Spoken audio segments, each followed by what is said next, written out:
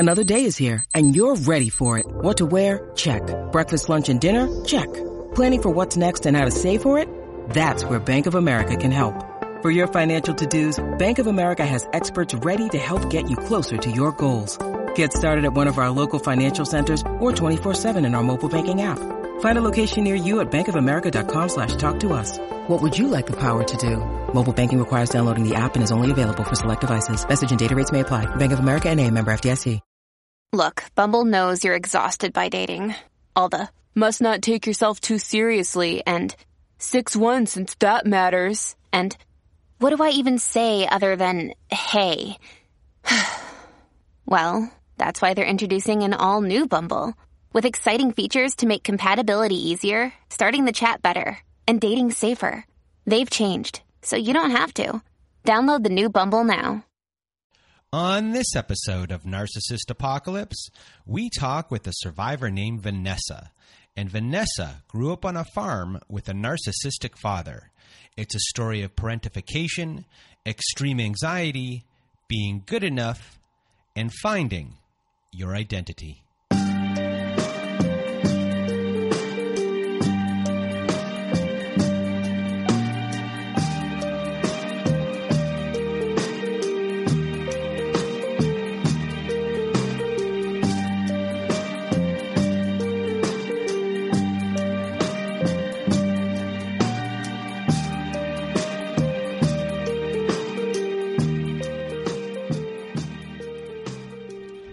Welcome to Narcissist Apocalypse, everyone. This is a podcast that gives a voice to survivors of toxic relationships. I am Brandon Chadwick, but my friends call me Chad, and thanks for tuning into this episode. So what is a narcissist, you may ask? Well, for the purposes of this podcast, we refer to a narcissist as anyone who has displayed a pattern of behavior that shows a limited capacity to appreciate others' perspectives. It is that simple. And now, before we get to our episode with Vanessa, I just first want to thank everyone in the Narcissist Apocalypse community for listening to the show and sharing your thoughts by email, Instagram, Twitter, and Facebook. Also, a reminder, if you have not left us a review on whatever podcast service you use, Spotify, Apple, Google, Stitcher, CastBox, etc., please leave us a 5-star written review, as it helps out the show a lot when it comes to rankings. Now, if you have not been to our website recently at narcissistapocalypse.com, please do go there. If you want to be part of our show, top of the page, there's a button that says guest form. Click on that button, takes you to another page. You fill out that guest form, and away we will go. But another way to be part of our show is to be on our Letters to My Narcissist compilation episode. Also at narcissistapocalypse.com. This time you're looking for a button on the side of the page. It's floating around. It says send voicemail. You press that button. You know, one time it records up to 5 minutes. If you need more than 5 minutes, press the button twice. If you don't want to read the letter yourself, send us an email at narcissistapocalypse@gmail.com. Put Letters to My Narcissist in the subject line, and myself or my old pal Melissa will read the letter for you. And what else is going on at narcissistapocalypse.com? Oh my God, I'm so glad you asked. We are now offering high-conflict parenting courses that can be found at narcissistapocalypse.com/courses. Yes, we have now partnered with Online Parenting, and many of the courses we're offering were created by Bill Eddy. And if you listened last year to an episode with a divorce lawyer named Helen, you'll know that Bill Eddy is an expert in dealing with these individuals in court, and now he's helped create many parenting courses to help you through divorce and to help support your children, too. These courses are the most widely recognized courses by family courts across the country. So if you want to support the show and are looking for guidance, please do go to narcissistapocalypse.com/courses. And what else do we have for you? What else do we have for you today? Our Patreon. Yes, we started a Patreon. If you want to hear episodes that never made it to air, follow-up episodes with former guests, and much, much more, including our new support groups. We've held 2 now. They're on Saturday nights at 9 p.m. We might be adding a midweek one very soon. It's possible. We might start doing that one every other week. But, we have a lot of stuff on the Patreon. I'm going to be posting a new episode on there tonight that never made it to air. So go to our Patreon at patreon.com/narcissistapocalypse if you want to help support the show. And last thing, everyone, last thing before we get started, and it's about this show. It's a little bit of a note about this show. This is the second time we recorded this episode with Vanessa, and you'll hear in the story where Vanessa's anxiety comes from, and we had to figure out how to tell Vanessa's story while working around that and sometimes with it. So this is somewhat of a unconventional episode from what you might be used to. I am involved a lot more than usual. And in a way, it starts out with a traditional story, but eventually it kind of turns into a therapy session of sorts. We had no idea that was going to happen. It's just kind of how it kind of unfolded. And it was a wonderful discovery. And we discover a lot about Vanessa and a lot of little tiny, really, really, really, really interesting things. So I really want to thank Vanessa, before we begin, for trusting me to help craft her story. It was a real honor. And for those of you who feel a lot of guilt, who come from these family situations and might be suffocated by their families, this episode is for you. You need to hear Vanessa's struggle and all the things she deals with, especially now as an adult, that are kind of still going on. I guarantee for all of you people, you'll feel a lot less alone, the ones that come from that type of dysfunction. And now, without a further ado, if I said that right or wrong, it's time for the show. Getting out of my way and your way, here is my conversation with Vanessa. Welcome to Narcissist Apocalypse, everyone. With me today, I have Vanessa. How are you? I'm doing well. A little nervous, but doing well. Well, Vanessa, everyone out there is going to know. Well, I'm just going to tell them right now. We've talked before. This is going to be our second time doing this recording. And I think today we're going to be a little bit unconventional in the manner in which we're going to kind of tell the story. I'm going to be in there a little bit more than usual. And you had an upbringing where you had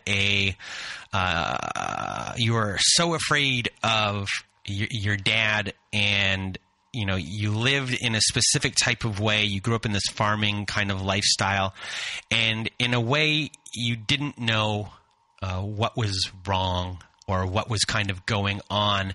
And as you got older and you being in adulthood, things manifested in a lot of different ways, and a lot of these things that you didn't, issues from, not just like fear, but just so many different things manifested. And so now, I'll try and be around for a bunch of the story. So before we go into your dad, do you just want to explain, who Vanessa is right now?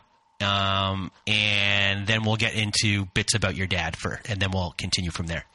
Okay. I'm Vanessa, and I am married and have 3 children. I wanted to talk today about my narcissistic with my dad. He's a narcissist. And I still can't figure out exactly what led to him being the way he is. He is the 4th of 7 children, and the last 3 children were born within 3 years of each other, so I'm guessing maybe he was forced to grow up quickly. But as far as his siblings and his parents, like my grandparents, aunts, and uncles, they're all pretty great, good people. I mean, I don't think he had a bad childhood. He'll mention, like getting bad grades and maybe, a little bullying and stuff. But his story seemed like not out of the ordinary, or they didn't seem as outrageous as his actions. So you guys were a farming family, and you were the oldest of how many children?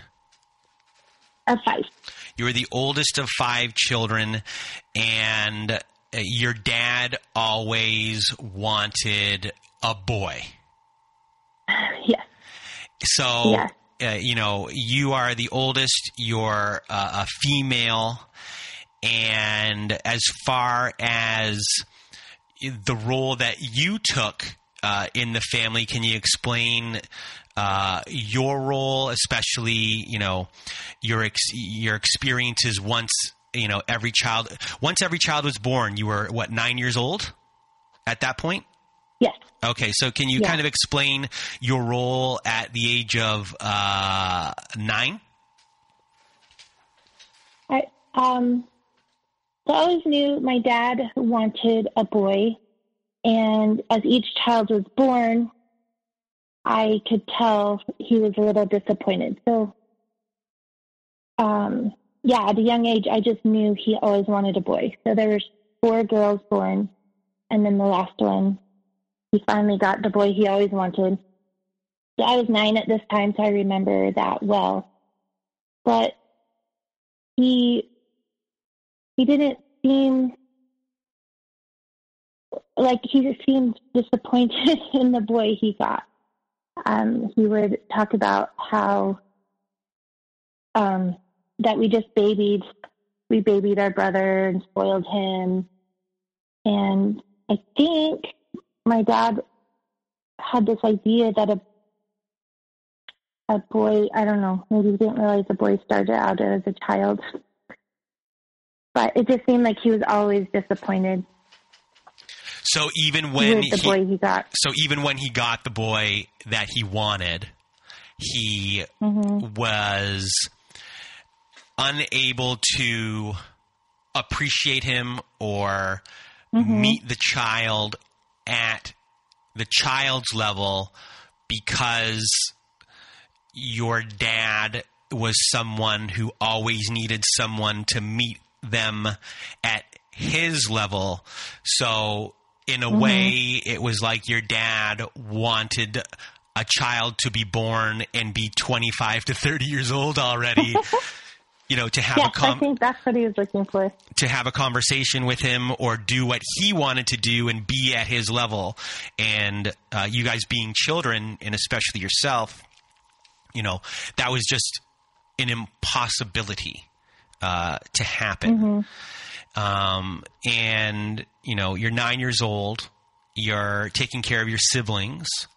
Are you, when it comes to your dad, and fearing your dad, can you kind of explain, maybe some stories where, these, fears came from? Yeah. So at 9, I took care of all my siblings. So my mom, she would go to work, and then my dad would go to work on the farm.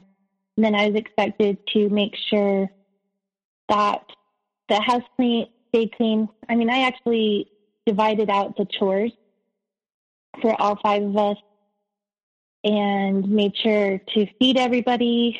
And I'd feed my dad whenever he came home because he was on the farm, or this is what he said anyway. He would come home at random times. So no matter what time of day he came home, that's when he needed to have lunch. So I felt a little bit on edge just with that, because so I didn't know when he would come home, but whenever he came home, the house needed to have been in order, and I needed to get him lunch.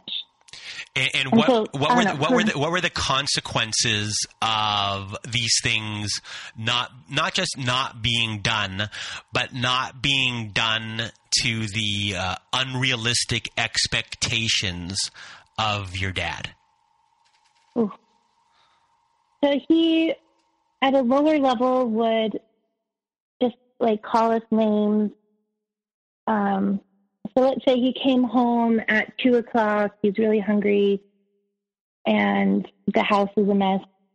He would, I call it explode, but it's a rage. He would maybe kick us. He would, like, I was responsible to make sure everybody had their chores done. So I felt extreme, like, anxiety. Like, I had to make these kids do their chores. And I remember, I feel bad that, like, my sister, and now I'm thinking about it, we were really young, right? I'm like 9, my sister's 6, and she's laying on the floor and wouldn't clean the living room. And I'm literally kicking her because I'm so scared. I'm like, you have to get off the floor and clean this living room. And I know one time, he'd gotten home from work really late, and I was just on my bed. We had bunk beds, so I was up, in the air like a bunk bed, and he was angry about something I didn't know, but he pulled me off my bed by my hair and then kicked me down the hallway and said the floor hadn't been vacuumed well enough. And how he showed us the floor hadn't been vacuumed well enough is he lifted the carpet off the floor and looked at the dirt that's underneath the carpet. And that indicated we had not been vacuuming well enough. So here's a situation. I apologize for interrupting, but here's a situation, really just to kind of clarify, because we'll eventually get into it later, is you're not just being hypervigilant and nervous around him about yourself, but unbeknownst to you, what's being created is you're also now worried about how other people are acting who you're in charge of. So all of a sudden, you're not just becoming hypervigilant about your own stuff. You are now very aware of everyone, because in your mind, you're in charge of those people, and those people affect how you might be treated or looked upon as far as your value goes. Yeah. And in that example of where I was pulled off my bed by my hair, that chore had actually been my sister's. And it was me that got the beating for it. Because I was the one in charge. And they paid me each day I watched everyone. And so I felt like it was my responsibility, and they felt like it was my responsibility. But now from a grown-up perspective, I think I have a hard time doing those things as a grown-up, let alone being just a little kid. When you need mealtime inspiration, it's worth shopping Kroger, where you'll find over 30,000 mouth-watering choices that excite your inner foodie. And no matter what tasty choice you make, you'll enjoy our everyday low prices, plus extra ways to save, like digital coupons worth over $600 each week. You can also save up to $1 off per gallon at the pump with fuel points. More savings and more inspiring flavors make shopping Kroger worth it every time. Kroger, fresh for everyone. Fuel restrictions apply. And when you were a little kid in that time period, did being good enough, was that kind of what was running you? I have to be good enough for your dad? Yeah. So I knew somewhere early on when I knew he'd wanted to have a boy, something in me, I wanted to make him happy. So I would go work with him on the farm, even like 3 years old. I was out there with him. And then, I wanted to be that boy that he wanted. But I think maybe not so much a boy, but I wanted him maybe to see me as good enough. Like, you know what, this is me, and I am not a boy, but I think I can make you happy. And so I would try to, like, I would follow him around. I would try to work as hard as my boy cousins. And it still would come back. Like, he might have me sweep the floor. And I remember being so offended because I'm like, you wouldn't ask my boy cousin to sweep the floor. But because I'm a girl, you did. I know that's just a light thing, but... and I know, like, I would try... Oh, go ahead. Oh, no, you go ahead. Sorry. I would try to be as good as I could. And I remember feeling like I did good in school. So if I came home and said, hey, I got third place in a spelling contest, you know, I'm thinking I'm excited. My dad's going to be proud. And he would say, oh, were there only 3 people in the contest? And that happened a lot. Like, no matter what I did that was successful, it would be, oh, were you the only one in that race? So there wasn't, I kept wanting that confirmation, like, yes, you know, you did good. But he couldn't.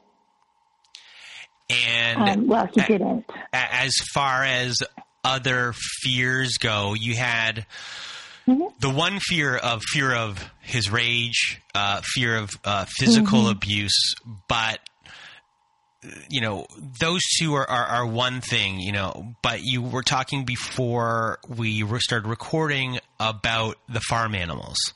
It reminded me a lot of a conversation in the movie Silence of the Lambs where Hannibal Lecter is talking to Clarice, who's played by Jodie Foster, and they were getting into Jodie Foster's fears.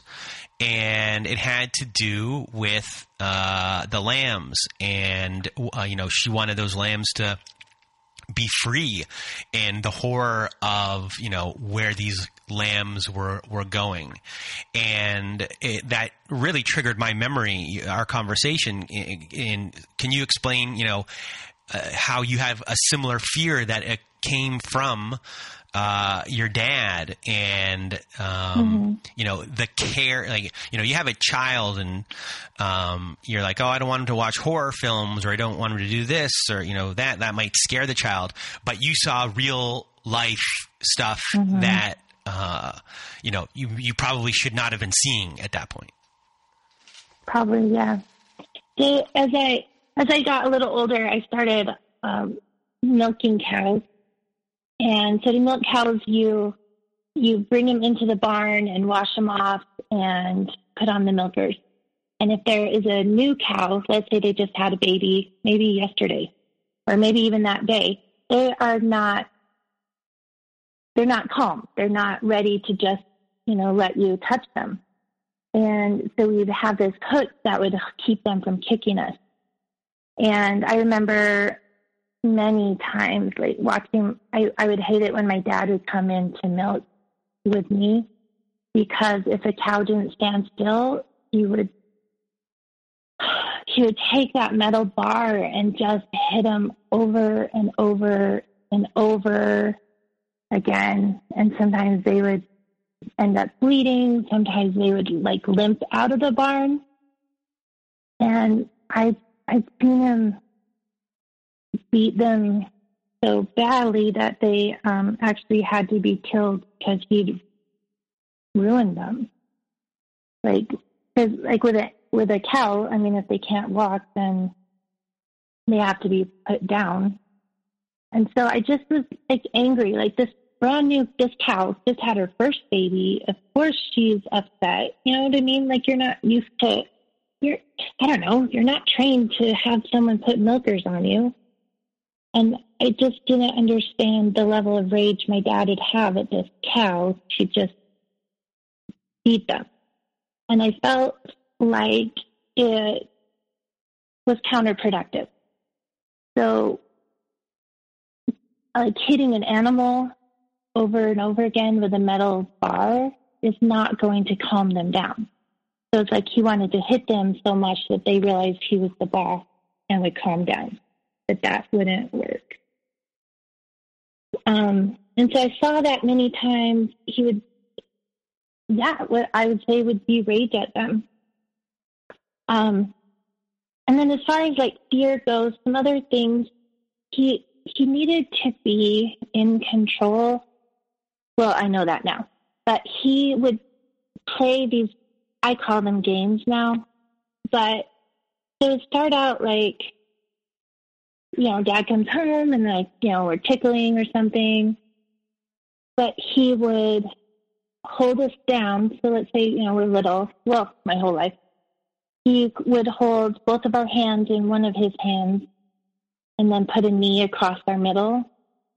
And then he calls it teasing, but he would like slowly tickle you. But no matter what we said or cried or screamed out no, he wouldn't stop.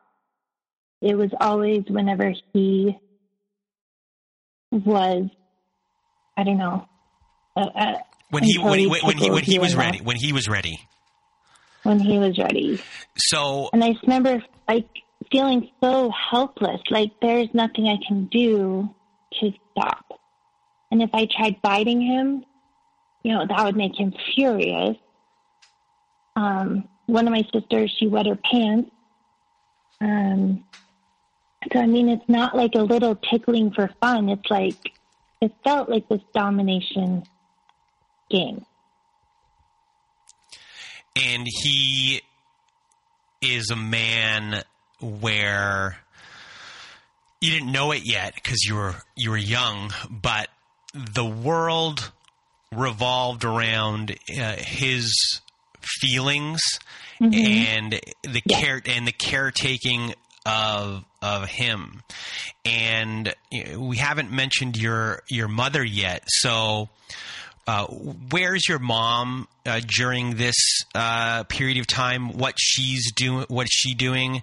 And you guys come from a religious background. So kind of explain her role and how she approached things.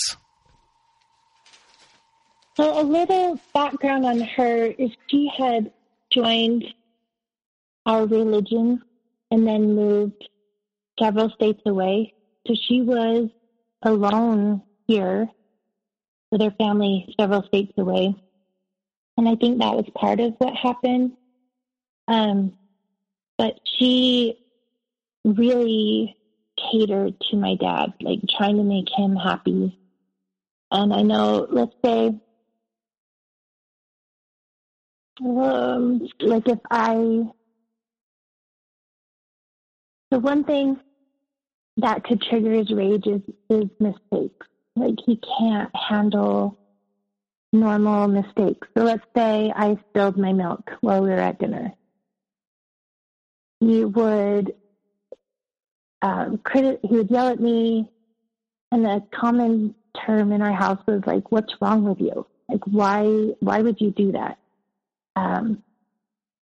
So he might take me to the room and spank me, and like the spankings would be like take your pants down, hands on your butt, spank, and it wasn't like one or two, it was like several. I think he was getting his rage out by spanking our butt.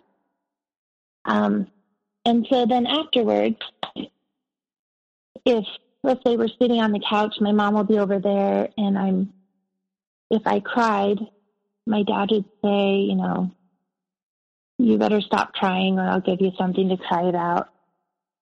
And so that, like at a young age, I learned to pinch my arms really hard so that I wouldn't cry, because crying would make his rage worse.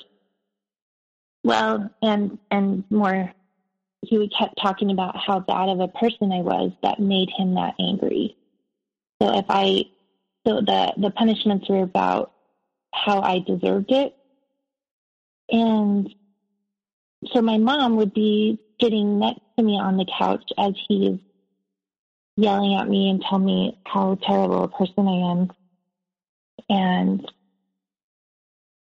she was in agreement. She was like, well, you shouldn't have spilled your milk, or you shouldn't have yelled at your sister, or you shouldn't have made any mistakes. And there were no hugs. There were no like, hey, Vanessa, you're doing all right. I felt like my mom was on his side and against me. Like she wasn't doing the punishing, but she was not against it. And when it comes to, you said something there about you pinching yourself, correct? Mm-hmm. Yeah. That, I guess, it was the first moments for you maybe of self-harm? Yeah. And which eventually does continue on in a way later in your life. Mm-hmm. And self-harm, for everyone who's listening, it just doesn't have to be physical. Self-harm is what you say to yourself or how you think about yourself as well. And, for you, a lot of your issues start with, something that you mentioned earlier before we got on here, which is enmeshment, which the description of enmeshment is a relationship between two or more people in which personal boundaries are unclear. So can you kind of explain, when it comes to you and your dad, enmeshment, and maybe what you didn't realize back then, or if you can kind of give a clue of like how maybe identity issues started forming for you back then? When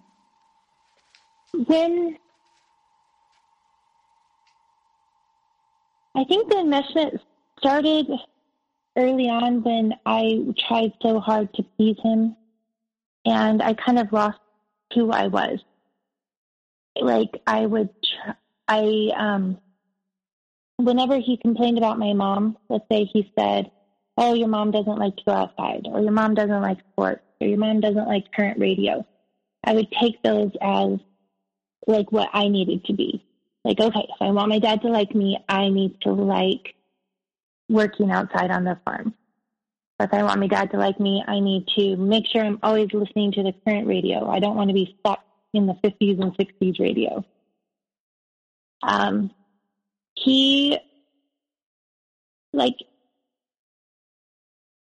I feel the enmeshment, and it was like he was kind of obsessed with what I was doing. And as I got older, it's like I couldn't have my own life. Like if I wanted to go out with my friends, he would give me the guilt trip. Like, oh, well, I needed your help. Well, not a guilt trip. He would just say no. Like, nope, I need you to help me with this. And as far as, like, say, my own personal boundaries, there were none. And we never had locks on our doors. He would come wake me up in the morning at various times singing a stupid song that I hate to this day. But it was like he would crawl up on my bed and start singing, and it's like that. You freak out a little bit, like, what is happening? Why are you in my bed singing? And I realized like he depended on me to support him emotionally. So let's say, well, because he would say he was angry, or we called it lost his temper, but it's a rage. But he would say he lost his temper because something happened on the farm, or one of his brothers belittled him. And then he would come to me for that, I don't know, it's like soothing, kind of like, hey, you're right, they treated you badly, that's not okay. And so I feel like I had to shut off my feelings, because inside I would think, well, the tractor breaking down should not make you so angry that you're yelling obscenities at your brother and then he yells back, right? But I had to shut off my feelings so that I could comfort him, if that makes sense. Mm-hmm. Like, you know what I mean? Like, so you're not just taking care of your dad from lunches to taking care of the kid, your siblings, and taking care of all household chores. You are also taking care of his moods, his feelings, everything. You're walking on eggshells in every way, and you are a child. And you're taking care of all of his needs, and he is the parent. And your mom, you know, whatever her beliefs are about marriage, and that she's doing her role as she feels she's dutiful as far as the marriage vows go, and that they're, she's following the rules of her belief system, and there's nothing going to shake her from that, leaving you in this position to really – it's an impossible position you are in. Never having to do everything for everyone, never being good enough, and then also if someone else screwed up, that also being your fault. So you were never good enough times two by proxy of other people. And it puts you in this position. And, something you said to me last time was that, while you were talking, how just talking about these stories made you on edge. And it made you – so how are you feeling right now? I'm feeling on edge, and I'm twisting up this fabric thing I have in my hands over and over again. There's a certain level of, I feel like I'm betraying him. Okay. Talk about it. Even though I can tell you, all these stories and how he hit me and was irrational. But then there's that part where he confides in me, and then I feel like I am important to him. Mm-hmm. And I feel like if I can soothe his feelings so that he's not in a rage, then we're all happier. We're all of us are safer. So even though I hate, it's weird. On one end, I hate that he comes to me for comfort and validation, right? That, I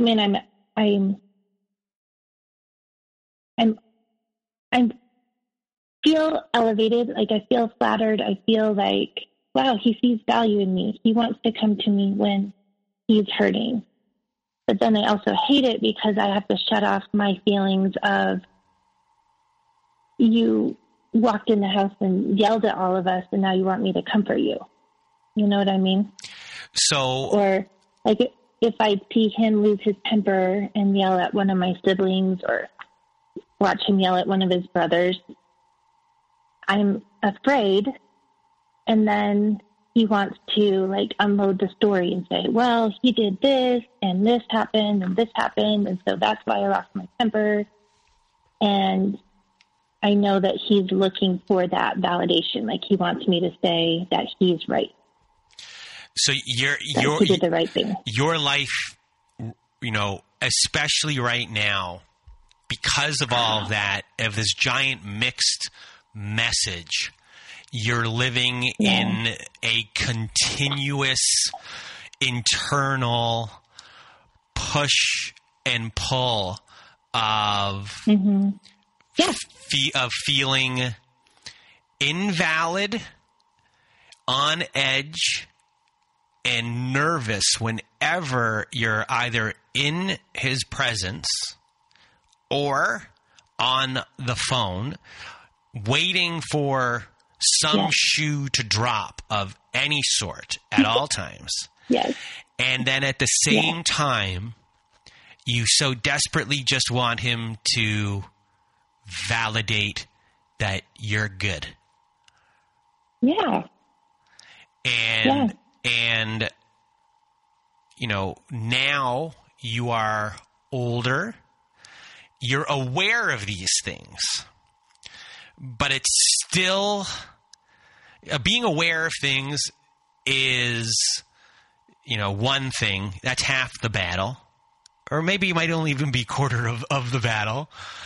And then actually being able to do the work from what you're aware of is another thing, especially when this person is part of your life still, and you don't know, and that guilt that you have is unbearable. What's stronger to you, the guilt or the I've lost which or the invalidation, the hurt? What like the invalidation hurt, or is the guilt stronger than that?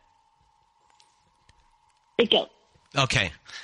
And so when it comes to that, you know, he's now in his 60s, and can you kind of explain a little bit about how your life is now, and now that you have children, and what you've kind of discovered about, you know, who you are once you did have of children, and then also the challenges now of having children, and, you know, the realizations that you've been able to come to. Plus, we can discuss how your husband now fits into this little bit of a mess.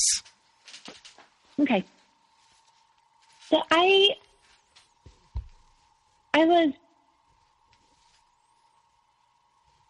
say socially very immature. And so, like, going to high school and things, my dad would need me on the farm all the time. So I didn't get out and socialize with friends or really date much at all. And I felt so, my dad's lifestyle was very chaotic. Like, I didn't know what to expect when I came home from school. He might need me to help him on the farm, or he might not need me at all. And so to get some control in my life, I focused on my schoolwork, and I played a musical instrument really well. So I would get up at 4:45 in the morning so that I had that time to myself, because I could plan on that early morning time because he was asleep. And so, you know, kind of looking back on things, I felt like that was the only time I could have control of my life. And then when I went to college, I remember the feeling of immense freedom. So it was like living at home. I just felt like I was afraid all the time. Oh, and I didn't mention, he would randomly, he wanted me to be happy all the time. So if I was upset, he would remind me that I should be grateful that I have a roof over my head. Or, you're so lucky that, you know, we live out on a farm and we have all this space. And so I wasn't allowed to show any other emotions besides happy and grateful. And I remember this one particular time. You weren't allowed to have your own feelings. Yeah. Nope. And sorry, were you expected to be in a bad mood if he was in a bad mood? No, just happy. Okay. And I remember being in a bad mood once because I couldn't go out with my friends. And I finished doing the chores he'd asked me to, and then I'm turning around, walking home, and he kicked me as hard as he could.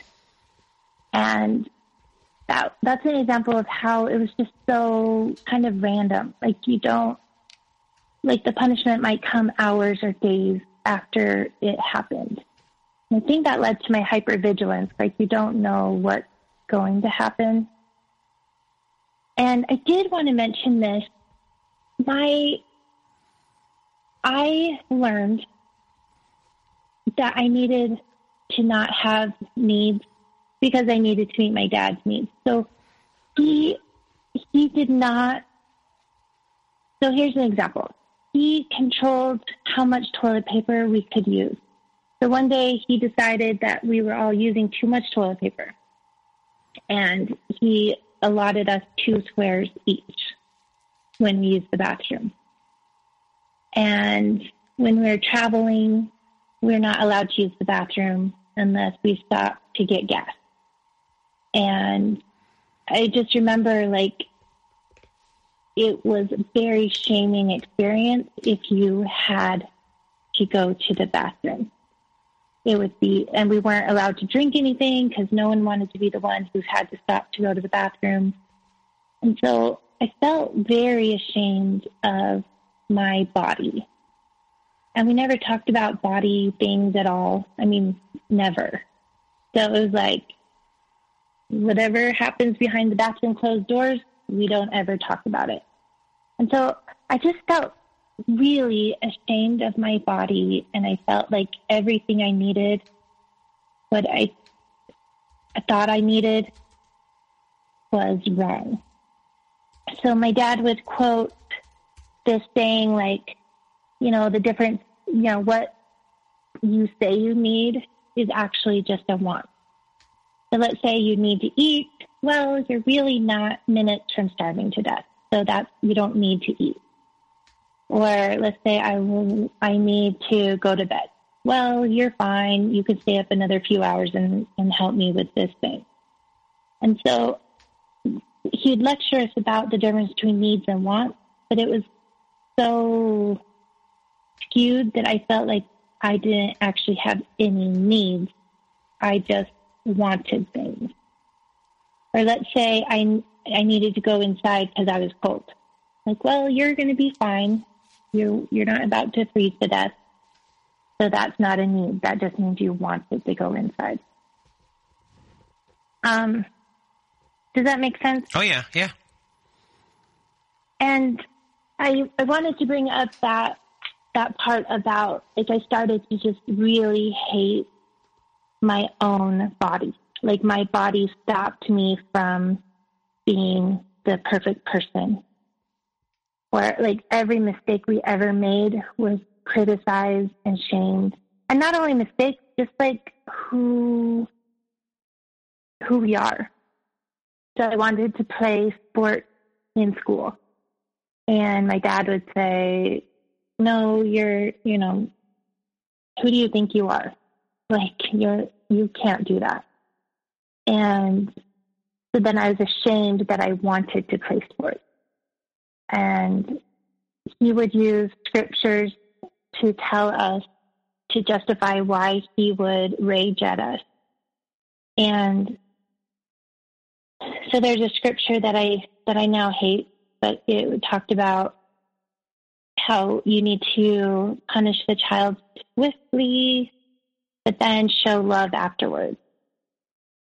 And so he would use that to justify that his actions were okay. So his raging at us was his showing that we'd done wrong.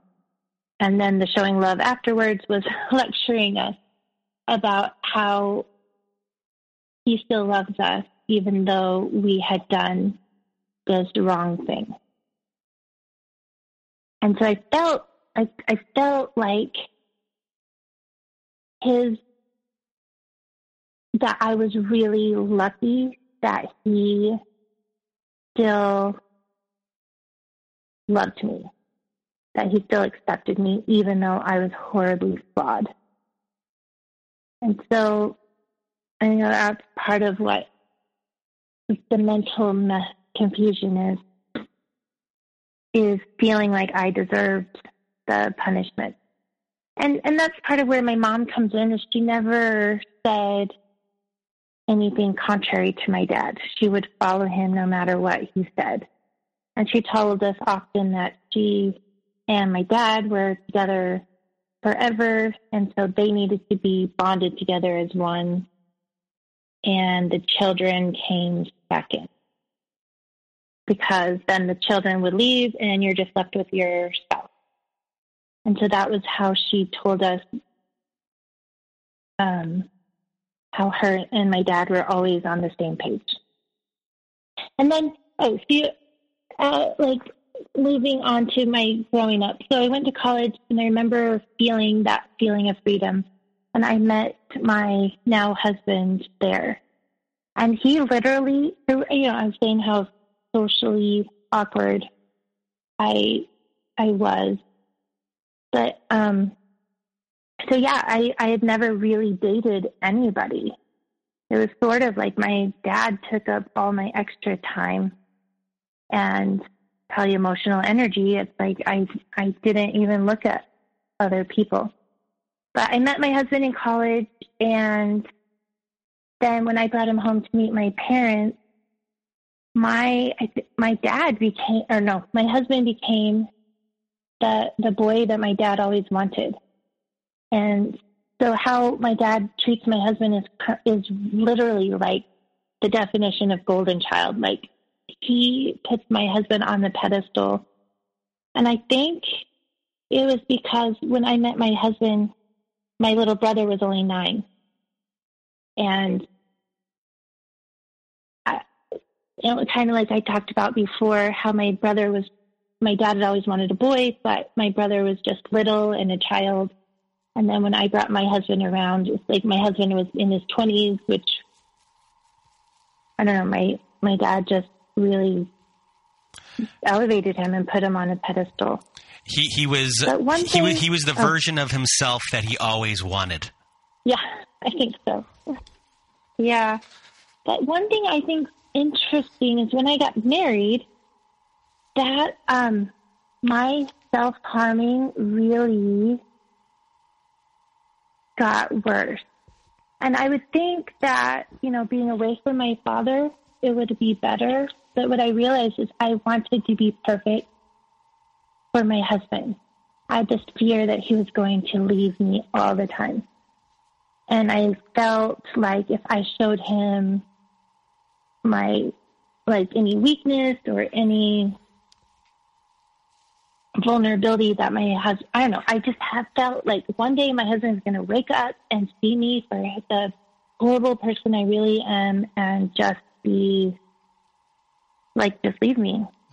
So I started. Sorry, continue. Yeah. No, I was just going to. Did you start? Besides self-harming, was it physical self-harming and like cutting, or was it self-harming in the sense of like bulimia or anorexia, things like that? Bulimia. I started. I started the eating disorder of a bulimia, and I think that, I just, even any imperfection I had, I would hate myself for it. Like, Vanessa, how could you do that? Or how did I leave the door open? Or how could I have, gotten a speeding ticket? Like, any mistake, I was so angry with myself. And then then I had my first child a few years later, and that was a whole other level of imperfection. So I had this little child who needed so much, but I like a little kid can never validate you, right? A baby can't say, "Oh, thanks for changing my diaper. You are doing a great job." And I didn't have this measure to tell if I was doing good or not. And, like say you're going to school, you can get an A on your paper and know, I did a good job. Or get a bad grade, you're like, okay, I got to work harder. But when I had this little baby, no one was saying I did a good job. No one was saying I did a horrible job, or maybe they did. But I just, I sank to a whole new level of feeling not good enough. And then as my baby's getting older, I started realizing, this is the first time I'm really realizing how abusive my dad was. Because as kids, we were expected to meet his needs, right? If he's in a bad mood, we need to cheer him up, or we need to figure out how to make him happy or clean the house better or something. And like something talking about that fear we've talked about, like it's so in me that, like, one of my shameful stories is, like, my baby was a year and a half old, and we were at my parents' house visiting them, and he was playing with, I don't know if you know what maracas are. They're like the little wooden sticks that rattle around. And my baby, he was playing with those, and my dad was right there. Like, I'm there, my dad's there, my baby's playing with those, and he broke them.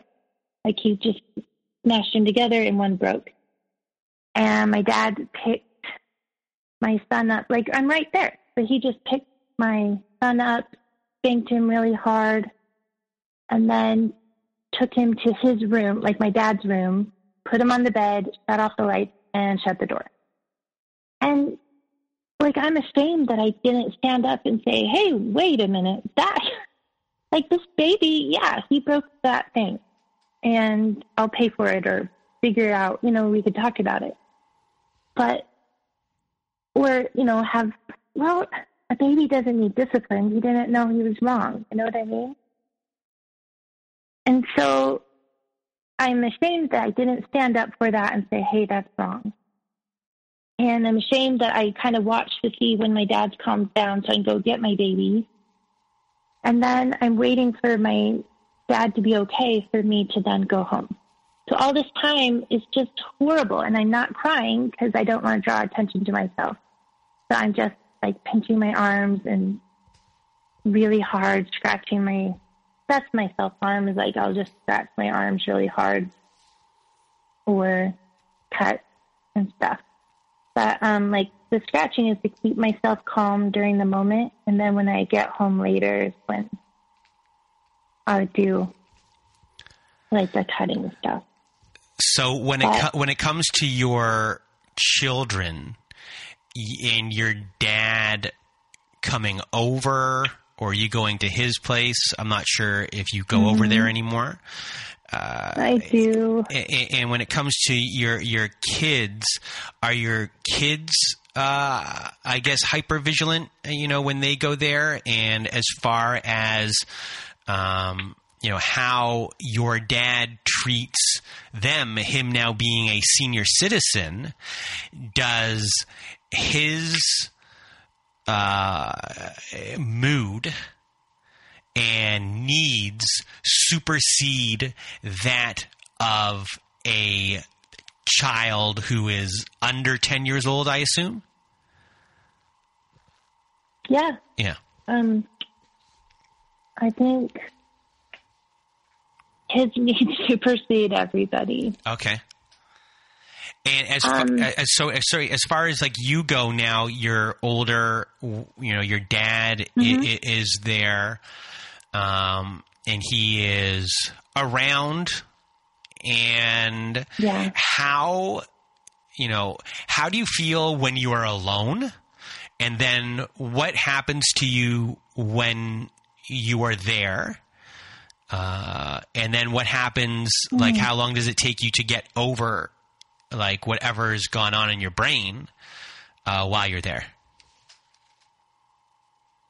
I'm sorry, my brain just drank. That's okay. So one thing I wanted to mention is he called, until just a couple weeks ago, he would call me like 3 to 5 times every day. No matter what, even if like my husband and I had planned a weekend by ourselves, my dad would call, hey, how are you doing? Blah, blah, blah. And I never know what to expect on the phone calls. And so one thing I should have mentioned is if we say no to something, it's a trigger for him. Like if we say no, he will be angry. And so let's say my dad wants to come up on Saturday, but he won't ask.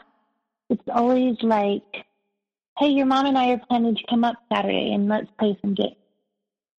And like, that's how he talks to me. He doesn't say, hey, we're thinking about coming to see you. Would that be okay? And so it requires me to say, like, if I say no, that's not going to work, I have to have a valid reason in his mind. So if I say, well, we're doing this thing at 4:00, he would say, oh, well, we'll just come up at 3:00 until you have to go. So then that's a weird example. Oh, no. He even though you are not in his home anymore, he is still trying to exert his control and flexing of that control whenever it suits him. And he has no concern that you may have other things to do, or that, maybe you need to relax a little and squeezing things in, or that or the other, because you don't matter in the equation. Only he does. Yeah. And like, some things he doesn't. So I used to think of, all right, what's going to make him feel like I have something legitimate to do that I can't see him. And like, I might say, I got to exercise. I have an exercise class at 5:00. Well, he doesn't view exercise as important, so that didn't matter. So he might show up as I should be leaving for my class. And that's the other thing. He'll just show up, or he'll call, hey, I'm driving up your driveway, even though he lives an hour away. He could have called many times. He puts you in a position where, he can say, I drove this amount of time and you're not going to let me in. You're not going to make time for me. I did this for you. Like, think about how much time I wasted. Yes. And then he got you hook, line, and sinker right there. And I had a physical disability, and I would take naps in the evening because I guess I don't have to justify it to you, but I would take a nap in the afternoon. And sometimes, so I would put my phone on silent. And then my folks would just show up outside the door knocking, and my dad knows how to break into my house, so he will do that. He knows, I know I should change things, but he knows the combination to our garage. And like, they'll just show up, and my mom, she'll say, well, we tried to call you, but you didn't answer. So it's not like they give me any warning. It's like, oh, well, you missed that one phone call because you were sleeping, and now we're here. So it's my fault that I didn't know they were coming. You see what I'm saying? Mm-hmm. I know exactly what you're saying. So did they treat your siblings in the same way they're treating you right now, or are you still on an other level of expectations? I am on another level. I didn't realize this until I'd been working with my therapist a lot. And so I started asking my siblings questions. So all of us are very, okay, one sister moved several states away. But the other four of us all have self-harming and like extreme hatred of our bodies and of ourselves, and not tolerating mistakes of ourselves. And 3 of them have suicidal plans occasionally. So all of us have been very mentally messed up. But like, as far as my dad needs to be part of my life, that's a different level. Where he's not calling my siblings 5 times a day. He invites himself to our family vacations, and my husband and I, we don't know how to say no. So I'm working on that in my therapy. He invites himself over to play games, or he might show up at dinner time. Or they happen to be in the town I'm at. Oh, we'll just stop over and see, myself and my family. But it's not an easy visit because even when he's here, he still wants to be taken care of. So, with my kids, if I'm taking care of their needs, my dad is feeling, he'll get angry, or he'll start asking me questions as I'm trying to make dinner and take care of my kids for him. He'll want me to be answering his questions or whatever. I have a weird question. It may not be weird. It may be weird. I'm just going to ask it anyway. In your mind, what does it feel like to be relaxed?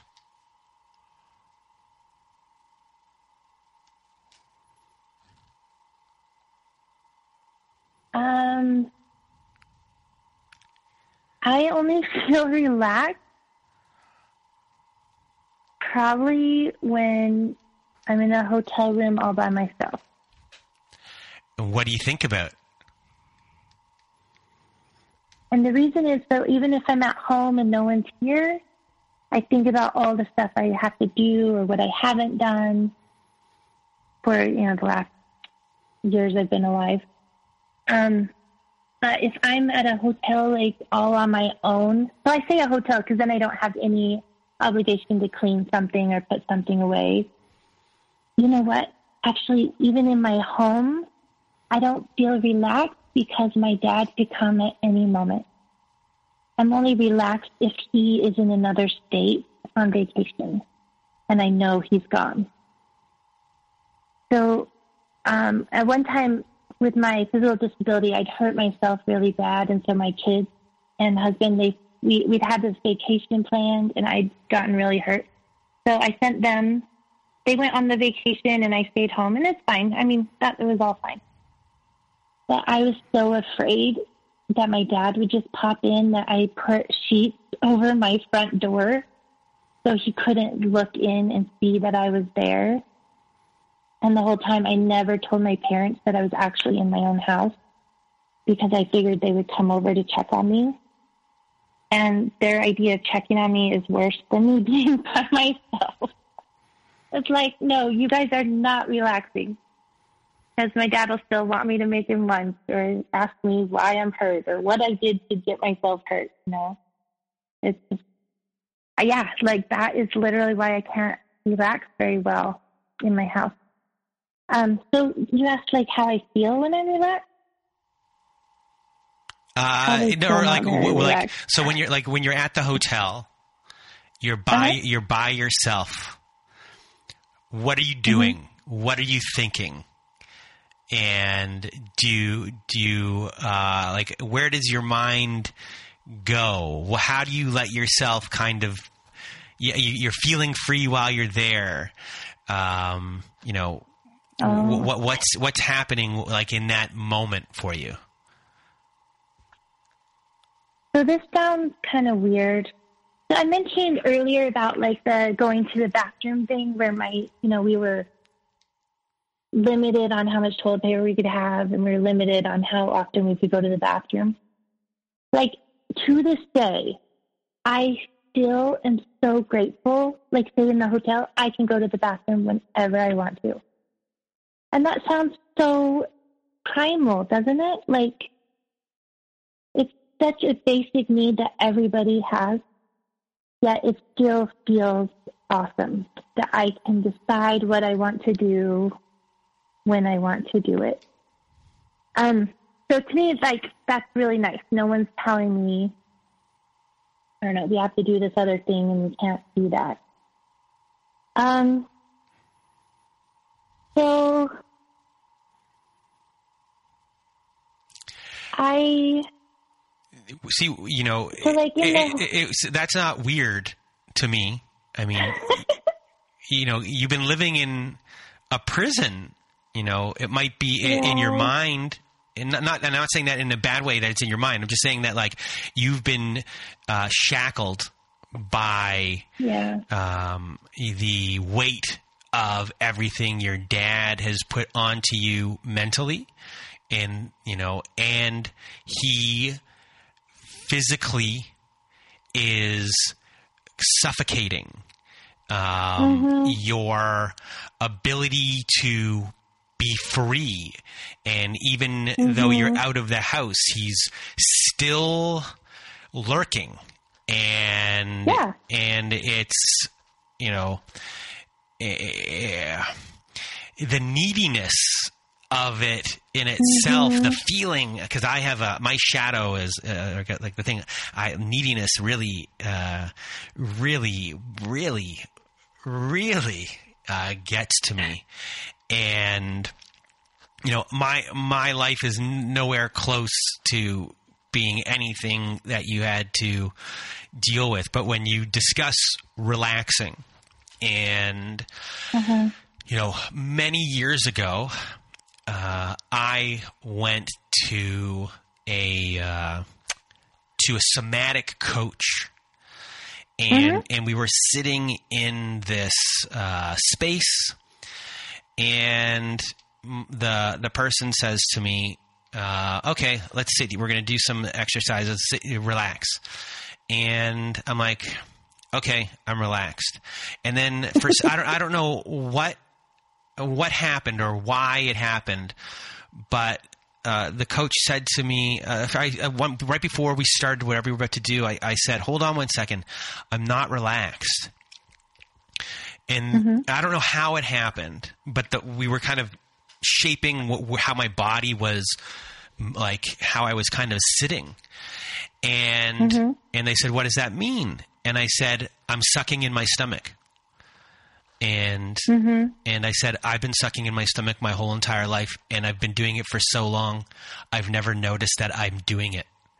And I just noticed, I just noticed it now. I've never been relaxed my whole entire life." And because for me and my family, as was yours, weight was a big thing. And I said to my coach, "What would make you be relaxed?" I go, "Being as fat as I want to be." And they said, "Well, what does that look like? What does that feel like?" And I said, "Hold on, let's try this out."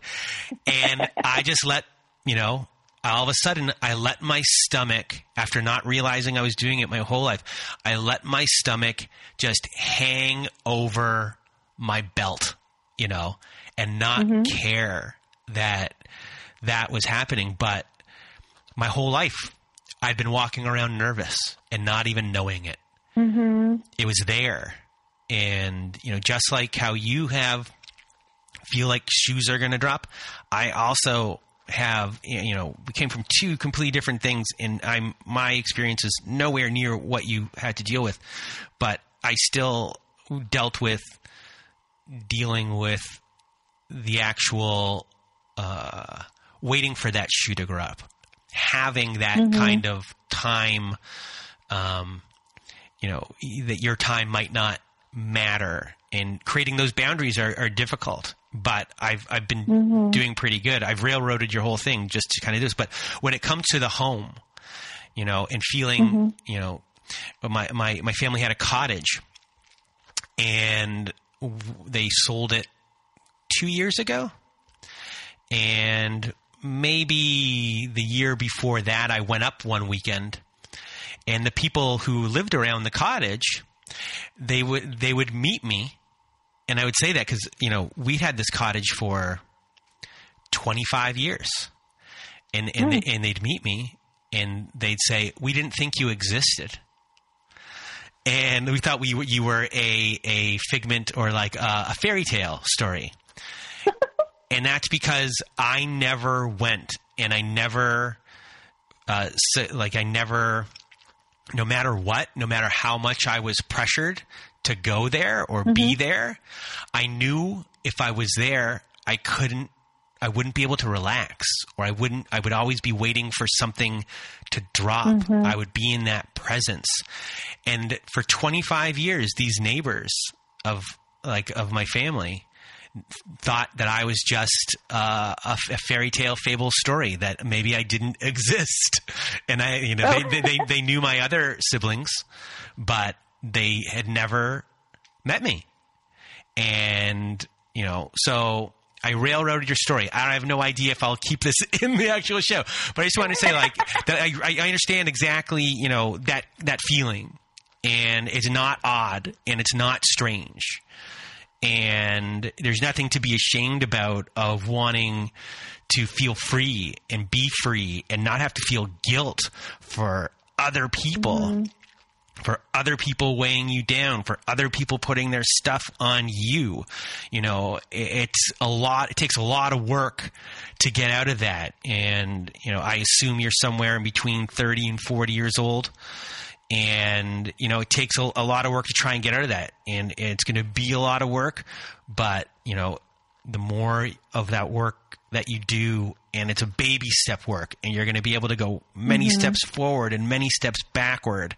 And sometimes you're going to feel like you're failing while you're doing it, but at least you're going to pick yourself up and try again. And the more you do it, the more it works, the more it starts working, the more the more you're going to start to not care about what they think, because I know that you have identity issues, which we haven't even really discussed, right now, of like, who are you? Like, who are you? Can you tell me who you might be? Who you want to be? Like right now? Yeah.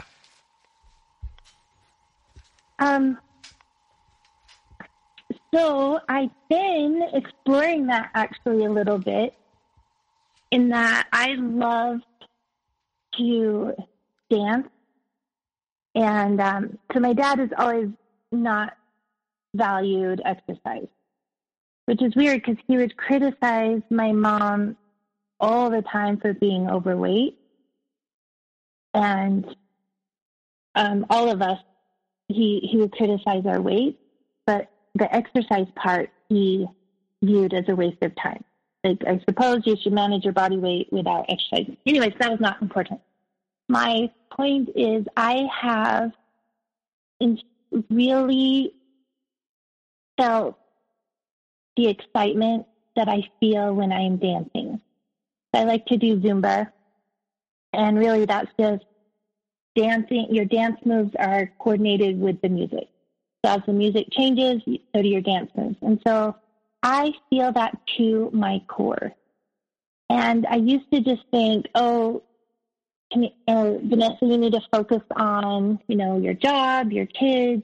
You got to be there for everybody and exercise for your health. But just this last few months, I've been really delving into the joy I feel and embracing my silliness, right? And just letting go. Oh, so I do not relax very well. You probably know. But like in the dancing, especially when I couldn't even describe how relaxed feels. You probably knew. But yeah, as I'm dancing, I am like letting myself be free. And I'm taking my hair down and I am shaking my head and my body and my arms as if no one's watching, and just feeling the joy and the smile. I'm not thinking, oh, am I smiling too much? Oh, do I look like a dork? What would people think? I'm just really embracing it and realizing that I am goofy and I like being goofy instead of trying to be what I've always lived my life to be, not criticized. So I have like this little, all right, what could people say about this moment? Okay, I better, make sure I've got my makeup on right or something, So that is just one way I've been seeing what myself enjoys doing. And this is the other weird thing. For my whole entire life, I thought my favorite color was blue, and it happens to be my dad's favorite color.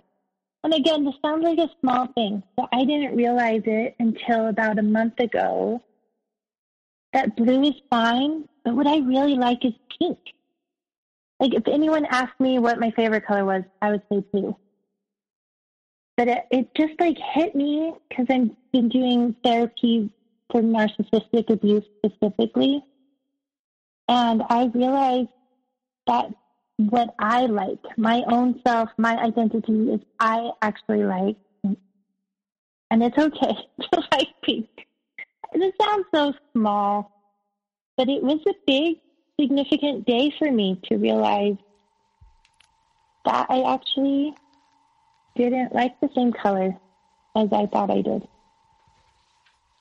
And over time, you're going to find out a lot of things that you thought you liked were only because, you know, you were trying to meet your dad where he was, not, you know, not where you were. You know, a lot of times you're taking on a lot of things to meet people where they are, and you're not having anyone, you know, the job of a therapist is to meet you, the best therapist. They meet you where you are at. And, you know, a good parent will meet you where you are at. They're not going to try and make you meet them at their level. I mean, that's not parenting. That's you being their parent, and you've been parenting everyone your whole life, and you just want to be a kid. You're never able to be a kid, and, you know. And I want you to, you know, one day, you know, be the kid you always dreamed of being, and do the most juvenile thing you can. Maybe that's what the dancing is, like me being silly. Well, you know, being silly is good. I mean, you know, you've been taking everything, and it's not a knock against you, but your life has been taking everything so seriously in that sense. You haven't been allowed to be a kid, and that kid is in you, and that kid wants to dance, and that kid wants to smile, not because they're told to smile. They want to be able to smile when they want to smile. They want to be sad when they want to be sad. They want to be able to feel all of their emotions when they want to. If your child, if that version of you wants to cry, you cry. You know, that's you. And no one, you know, you've had to deal with just having someone domineering all of that. And, you know, I want you, I hope in my wildest dreams that you know, one day I'll flip on I'll get an email from you and you were in some sort of dance contest. You know, that's so nice of you. And you're wearing a crazy Zamba or however it is, whatever outfit they wear. I'm sure it's pretty crazy. Oh, yes. I've been buying some. They're all sparkly. Do they have like anything that goes on your head or anything like that? Yep. Okay. I bought a sparkly hat. Okay. One day I want you to send that to me whenever it happens. Okay. Okay. So, you know, as far as kind of where you are right now and what you're dealing with, I guess where are you going from here? And for people that kind of grew up in the same way or are feeling you know, the exact same emotions that you are, you know, living in a state of fear, like yes. What do you want to say to them kind of going forward, especially if we have like younger listeners who are not even close to even like you're at the beginning kind of stages of, it seems, you know, kind of in that process, you're there. Yeah. So people that aren't there to get them to where you are, you know, what do you have to say? No pressure. I know. One thing that has stood out to me is listen to how your body feels. So I know that when I am talking to my dad, my body is tensed up and I am fearful. I know when he's out of state on vacation, my body feels more relaxed. And I have been, instead of listening to my body and saying, hey, there's something wrong here, I would take that as shame or guilt to my own self. Like, how could you feel that way about your dad? He's your dad and he loves you. And I would start to list all the things he's ever done for me. And so I was invalidating my own self and not trusting my own feelings. And if I had been aware of my body's response and not hating myself for it and saying, hey, there's something wrong with the situation, I could have gotten help years and years ago instead of waiting so long. So that's something I'm really focused on now, is listening to my own body reaction and trusting myself more. And another thing is being more independent. I feel like my dad would do nice things for me, but it was actually keeping me